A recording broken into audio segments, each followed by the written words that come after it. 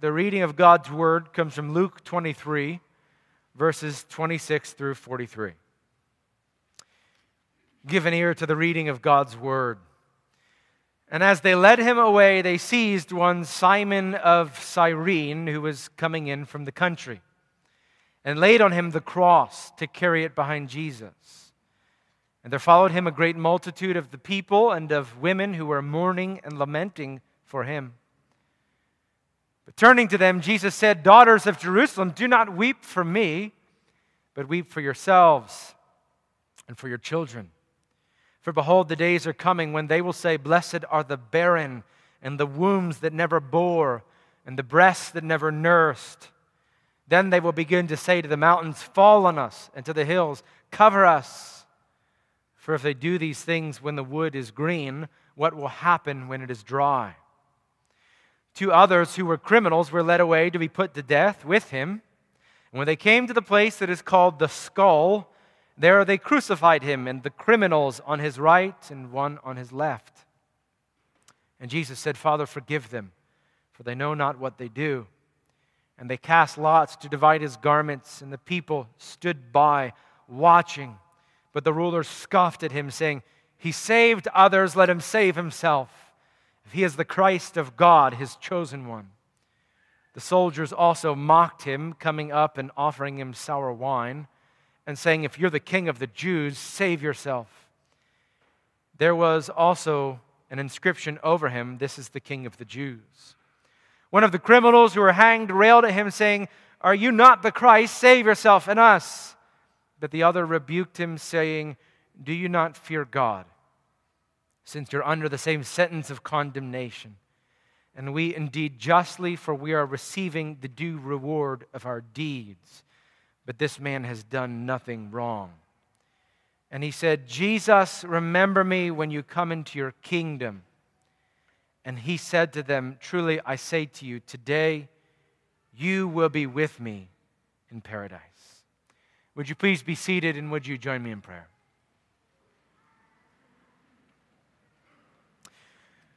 Father in heaven, we ask that you would be with us this morning as we look at the crucifixion of Christ. We ask, Lord God, that you would show us more of our need for you, more of the righteousness of our Savior, and that you would, by the work of your Spirit, convict us and convince us.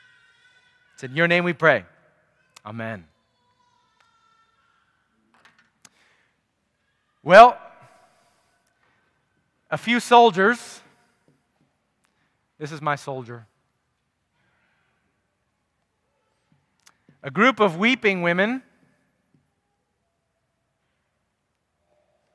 A man from Africa. And 2 criminals go walking into a bar. Not really. They don't go walking into a bar, but we do find all of them here in chapter 23 of Luke. A few soldiers, a handful of weeping women, a man from Africa, and 2 criminals, all interacting with Jesus in Luke chapter 23. Now this morning, as you recognize the tantamount event, the culminating event of the entire gospel and of this chapter is the crucifixion of Christ on the cross.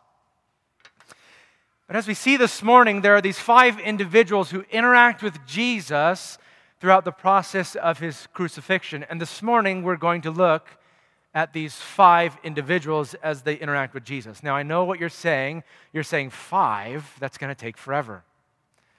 No, it's not. We're going to deal swiftly and nimbly with each of these character groups until we finally get to the culminating interaction of Jesus in Luke 23 with the second criminal. Now, as I said, the most important event of this chapter is the crucifixion of Christ. As you heard John speak about last week, Jesus is betrayed. He undergoes this mock trial, the charade before the people, and he takes the place of Barabbas on the cross, and he is indeed crucified. As verse 32 says this morning, he's crucified at the place called the Skull. The Hebrew is Golgotha, the Greek is cranium, the Latin is Calvary, And all words mean the same thing: the head, the brain, or the skull. It was called that, people say, because it was this very bare hill on which the crosses stood. It looked like the top of a skull. I think it kind of added to the aura of the crucifixion, cultivated a sense of fear in the hearts of those who witnessed the crucifixion. But this morning we're going to look at these 5 characters and how they interact with Jesus. And the task for us this morning is to ask the question, what does this tell me about my own heart, about the ways that I interact with Jesus? The first character we come to in a chronological pathway through the passage is this man, the man from Africa, named Simon of Cyrene. And we're going to call him the interested observer. The interested observer. Now, the text says that Simon is of Cyrene, which is modern-day Tripoli in the country of Libya. Again, it is in North Africa. And the distance between Libya and Israel is at least 1,500 miles by land. It's about the same by sea. And this man, Simon of Cyrene, is now in Jerusalem. We can logically conclude that he is a Jew who has been dispersed to the northern horn of Africa, and he's now venturing to Jerusalem to celebrate the Passover. Maybe he did this every year. Likely he did this every few years, but he finds himself now in Jerusalem to celebrate the Passover. And now his story becomes intertwined with the story of the Lord. As we begin reading in verse 26 and 27, we find that Simon is pulled from out of the crowd and he is tasked with carrying the cross of Christ. Now, in case you're wondering, most people believe that this was not an act of mercy, like, wow, Jesus is having a hard time carrying the cross, let's get somebody to help him. Rather, this was likely a move by the soldiers not wanting Jesus to die on the way to Calvary. Wanting, in fact, to see him crucified on the cross, they realized that he had been beaten, whipped, and tortured, and so they pull Simon in to carry the cross of Christ. Now, I have called him the interested observer because we find Simon in a very interesting position as he carries the cross of Christ. It seems that Simon, as he carried the cross, was following behind Jesus, as we look at the different tellings of this in the Gospels, and he was in a position as one who was not in favor of or against Jesus, simply an observer. He was in a position to both see and hear the words and the actions of Christ leading up to Calvary. And I imagine him there as he carried the cross, very interested in the scene that unfolded before him. Now that is Simon of Cyrene in this story, and let me tell you, he might represent many of us, intrigued by the gospel, interested in who this man is that we read about, wanting to investigate more. And you see, the issue with interested observers is not that it's good or bad to be an observer. The question is always, what do we do with the information that we gather? What do we do when we find the Lord Jesus Christ or hear from him, as Simon of Cyrene does in this passage? That will be an interesting question as we work through this passage. What does Simon do with it? Now, it's very interesting because church history says that Simon became a follower of the Lord Jesus Christ. One of the ways that this is made known throughout the Gospels is in Mark chapter 15. When Mark is recording this very event, he says that one Simon of Cyrene was tasked with carrying the cross. He is the father of Alexander and Rufus. That's a very strange thing for Mark to record in his gospel, isn't it? Unless, of course, there's a significance to Alexander and Rufus. The early church held that Alexander and Rufus were leaders of the early church in Jerusalem. That Mark records these details so that anyone who is wondering, is this crucifixion real? Did it really happen like this? Did Simon actually carry the cross? That Mark would tell them simply, go find Alexander and Rufus. They'll tell you that their father actually carried the cross of Christ.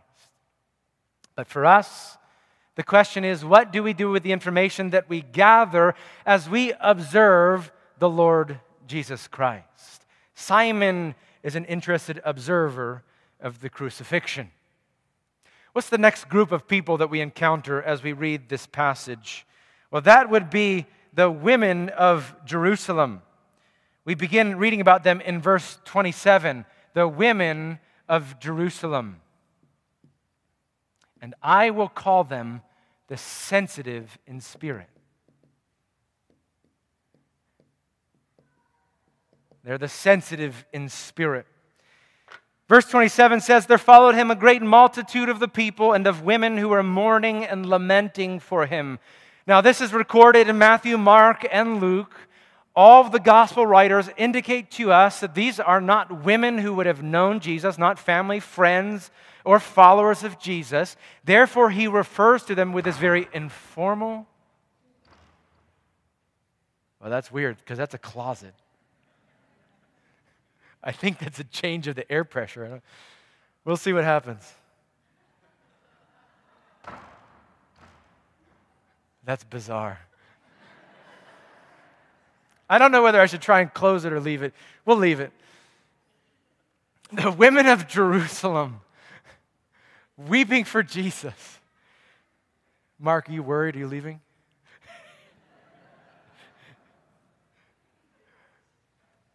Referred to in the impersonal title, okay? And Jesus, as he interacts with them, he says, daughters of Jerusalem, weep not for me. Look at what he says beginning in verse 28. Daughters of Jerusalem, do not weep for me, but weep for yourselves and for your children. For behold, the days are coming when they will say, blessed are the barren and the wombs that never bore, and the breasts that never nursed. Then they will begin to say to the mountains, fall on us, and to the hills, cover us. For if they do these things when the wood is green, what will happen when it is dry?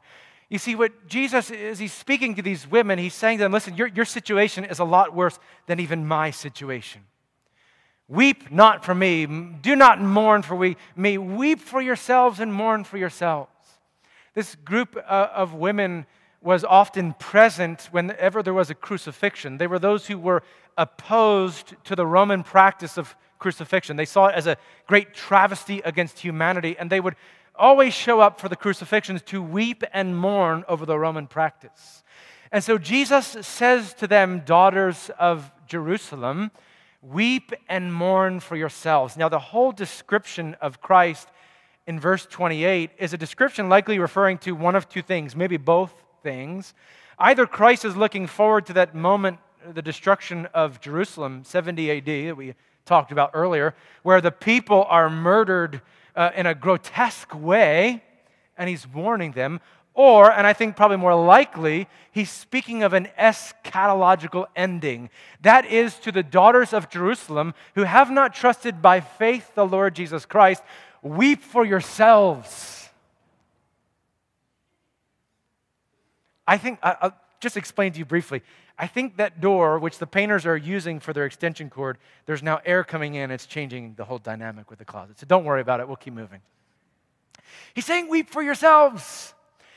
You find yourselves in this terrible situation. You, not trusting by faith, will one day stand before the judgment seat of God, and you should weep and mourn for that because it is a great tragedy that is about to befall you.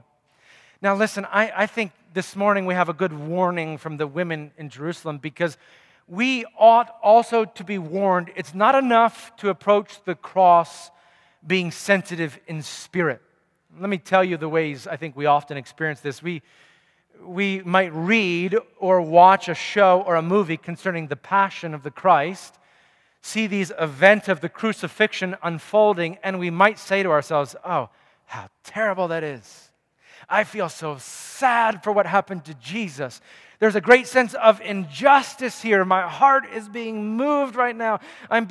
My emotions are being pulled, and I feel that. But the warning that Jesus gives to these women is the same warning he would give to us. That's not the same as trusting in faith the Lord Jesus Christ. So for those who are sensitive in spirit, who are prone to mourn the events that we read here, who are moved in their emotions. We might hear the words of Christ Jesus saying, "Don't weep for me, weep for yourselves. You face a great judgment, and only will you be saved by faith in Christ Jesus." That is the message that Jesus gives to the women of Jerusalem as they weep for him on his way to the crucifixion. The next group of people that we see in this passage are the soldiers. The soldiers, and I would call them the confident skeptics. The confident skeptics, okay? We see the soldiers, and we first see them appear in verse 34. Jesus said, "Father, forgive them, for they know not what they do," and they cast lots to divide his garments. And then later in verse 36, we read about the soldiers again. They mock Jesus, and in his thirst, they offer him sour wine. And they say to him, "Listen, you're the Messiah, save yourself. If you've got the power to do it, okay?" It's a mockery of Jesus. And I call them the confident skeptics because in the soldiers, we see men who only spoke the language of power, okay? Power is what they looked for. Power is what they worked for. And when they look at Jesus on the cross, they see a complete lack of power, right? They look at Jesus and they see one who is led like a lamb to the slaughter, who didn't raise his voice. They see Jesus and they hear him advocating for others. Father, forgive them. They know not what they do. But they're wanting something more of Jesus, maybe to raise his voice in violence, maybe to use the power and authority that he thought he had to do something. But all they see in him is weakness, and so they begin to mock him. They see in him nothing valuable. They pitied him maybe more than anyone else because they spoke the language of power. To them, the cross was folly. It was nonsense. It made no sense, okay? Now, some of us might find ourselves in the category of confident skeptics. We are confident in our own abilities. We have figured out the world. We know how things go, and we know what things are good and what things are bad, and we have control over our own lives. We will dictate what happens, and to us, there's no place for the cross, okay? Jesus makes no sense in our world. We have no need for him, and so therefore he is just a nonsense, makes no sense to us, okay? And so the message of the gospel is important to hear. Why would we ever conclude that we have the world figured out? That we have cornered the market on the way that things work? These are the confident skeptics. Of course, the story moves on, and then we find the two criminals in this passage. Now, you'll note I have called them criminals, okay? Criminals. I know that some English versions, as you read Matthew and Mark, will call them thieves. I don't like calling them thieves. This past week, my children, as we were getting ready for this passage, one of them said to me, "Why in the world did they hang a thief on the cross? It seems like a terrible punishment for such a small crime." And that's exactly right. These men were not thieves. I know, especially for my kids, I think for all kids, when you hear thieves on the cross, you're thinking like Aladdin, the guy who stole an apple from the marketplace, and you're wondering, why did they do that to that type of person? Okay, these are not thieves. The word that is used in Luke's gospel is kakorgon, which is the compound of kaka, which means bad in Greek, and ergon, which means work. They are bad workers, doers of bad things, okay? It is likely, as we read the other gospels and we pull together what's happening at the cross, it is likely that the man to the right and the man to the left of Jesus were co-conspirators with Barabbas, okay? It's very likely that they were involved in this revolt, that they had also murdered people, that they were trying to overthrow the Roman authorities by any means necessary, and now they're being crucified on the cross, okay? That's likely what happens here. Now, Matthew and Mark, in their Gospels, they say that both of the criminals reviled Jesus. The word reviled is a word that means to taunt, to chastise, or to antagonize. Let me just put it like this. In Matthew and Mark's gospel, both of these men, they begin at least by reviling Jesus, okay? By antagonizing him, by taunting him, all right? And that is their disposition to Jesus. And let me give you a brief explanation, I think, of why. Imagine the scene. Two men who were involved with a revolt against Rome, who had likely murdered other people, hoping to bring about a revolution, who now between them is being crucified the one who has been called the Messiah, who has a sign over him that says King of the Jews, okay? Imagine what they're feeling in their hearts. Here is the one who they have been calling the Messiah. Here is the one who many people in Israel thought would usher in the revolution, who would lead Israel over Rome. And yet, as I said, he went as a silent lamb to the slaughter. He opened not his mouth. When they pursued action against Rome, he did nothing, so it seemed. Didn't raise a finger. Wanted nothing to do with what they were doing. And now, as they're being crucified on the cross, right beside them stood the embodiment, or hung the embodiment, of the failed revolution and the failure of Jesus to do anything, so they thought. And so they hated him. They hated him. They reviled him, as Mark and Matthew say in their Gospels. They antagonized him. They taunted him. They wanted nothing to do with him. And as we read about the first criminal in our passage this morning, it says in verse 39, one of the criminals who were hanged railed at him, saying, "Are you not the Christ? Save yourselves and us." This criminal is the self-righteous representation, the self-righteous. Now, I know as we read the Gospels, we often find self-righteous characters in the religious leaders of Israel.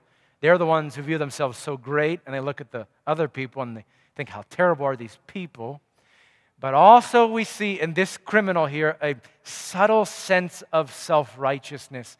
He says to Jesus in verse 39, "Are you not the Messiah? Save yourself and save us." It's written in the urgent imperative voice. That's why we put an exclamation in the English. The urgent imperative voice, it would likely have sounded like this: "Jesus!"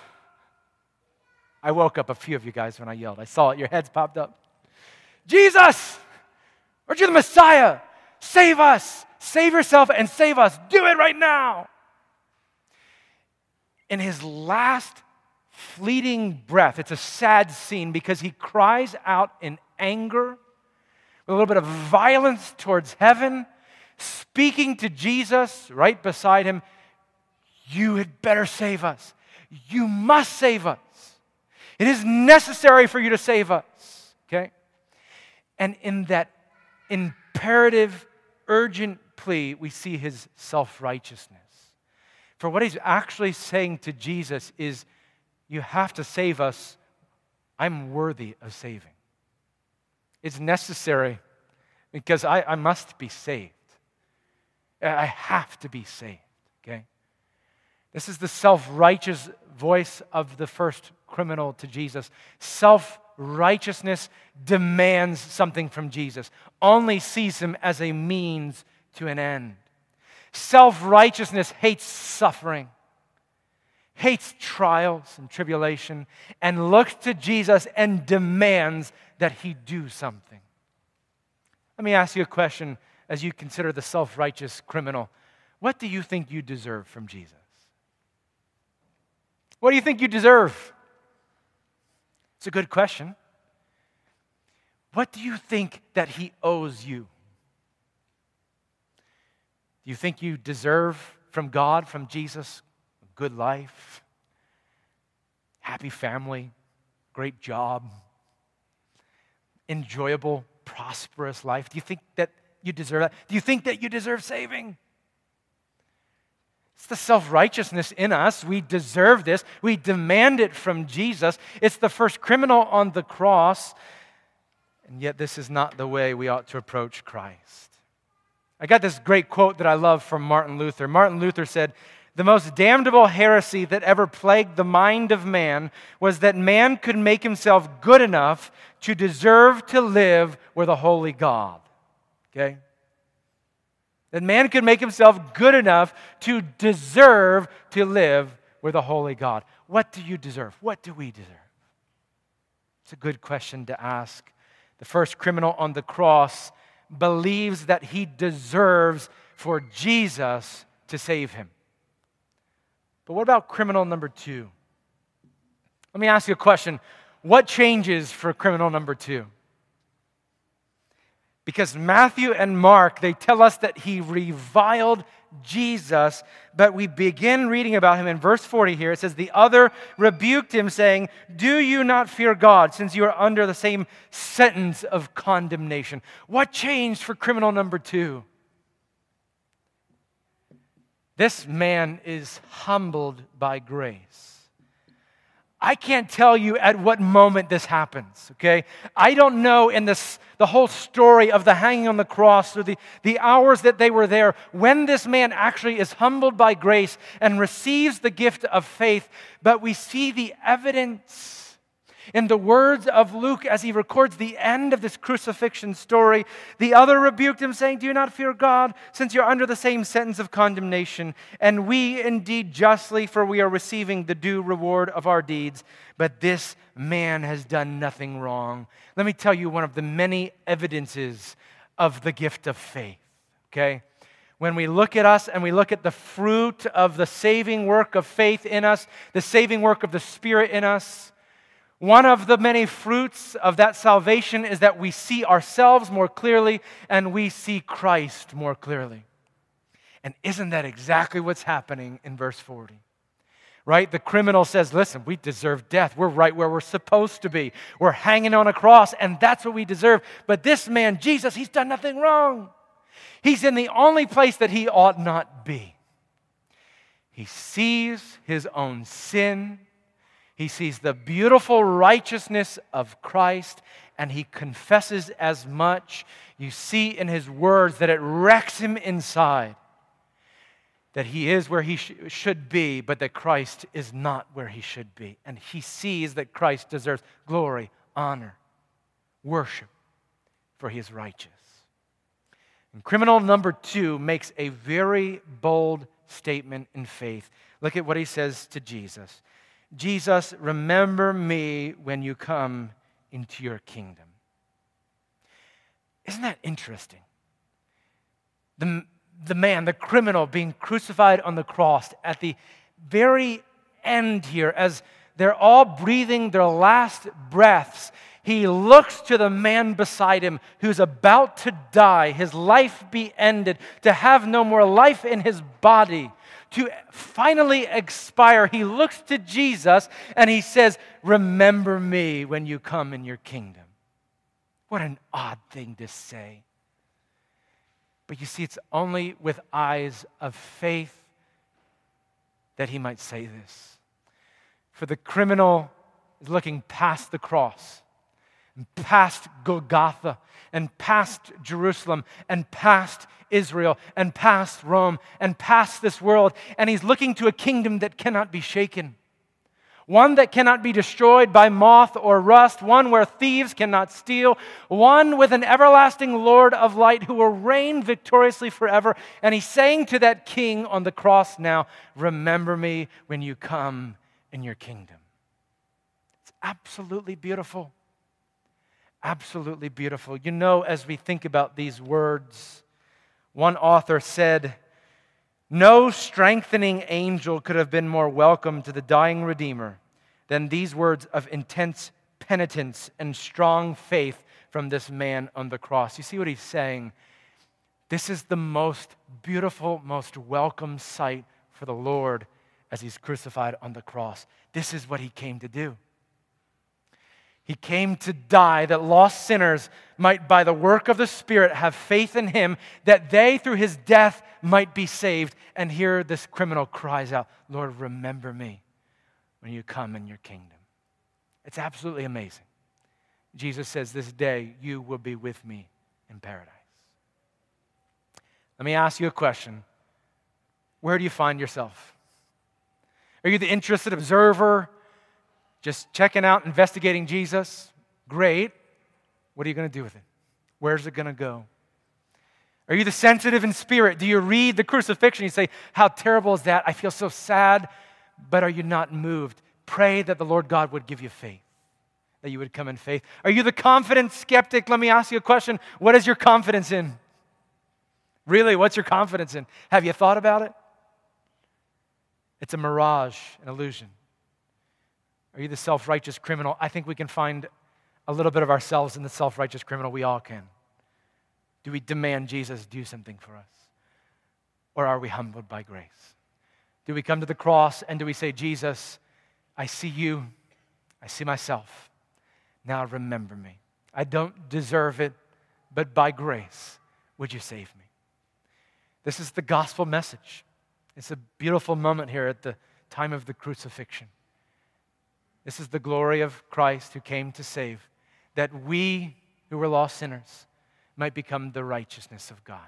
Let's pray. Father in heaven, we thank you. We thank you for this gospel. We thank you for your revelation to us. We thank you for your Son Jesus and his death on the cross. And we ask, as we consider that death on the cross and these interactions between the three groups of individuals, the five groups of individuals, we pray, Lord God, that you would convict us by your Spirit, that we would see our sinfulness, the righteousness of Christ, and that we would call upon him, that he would intervene on our behalf, and we might be saved. We thank you. We glorify you this morning. Our Lord, our God, and our Savior, we pray all this. Amen.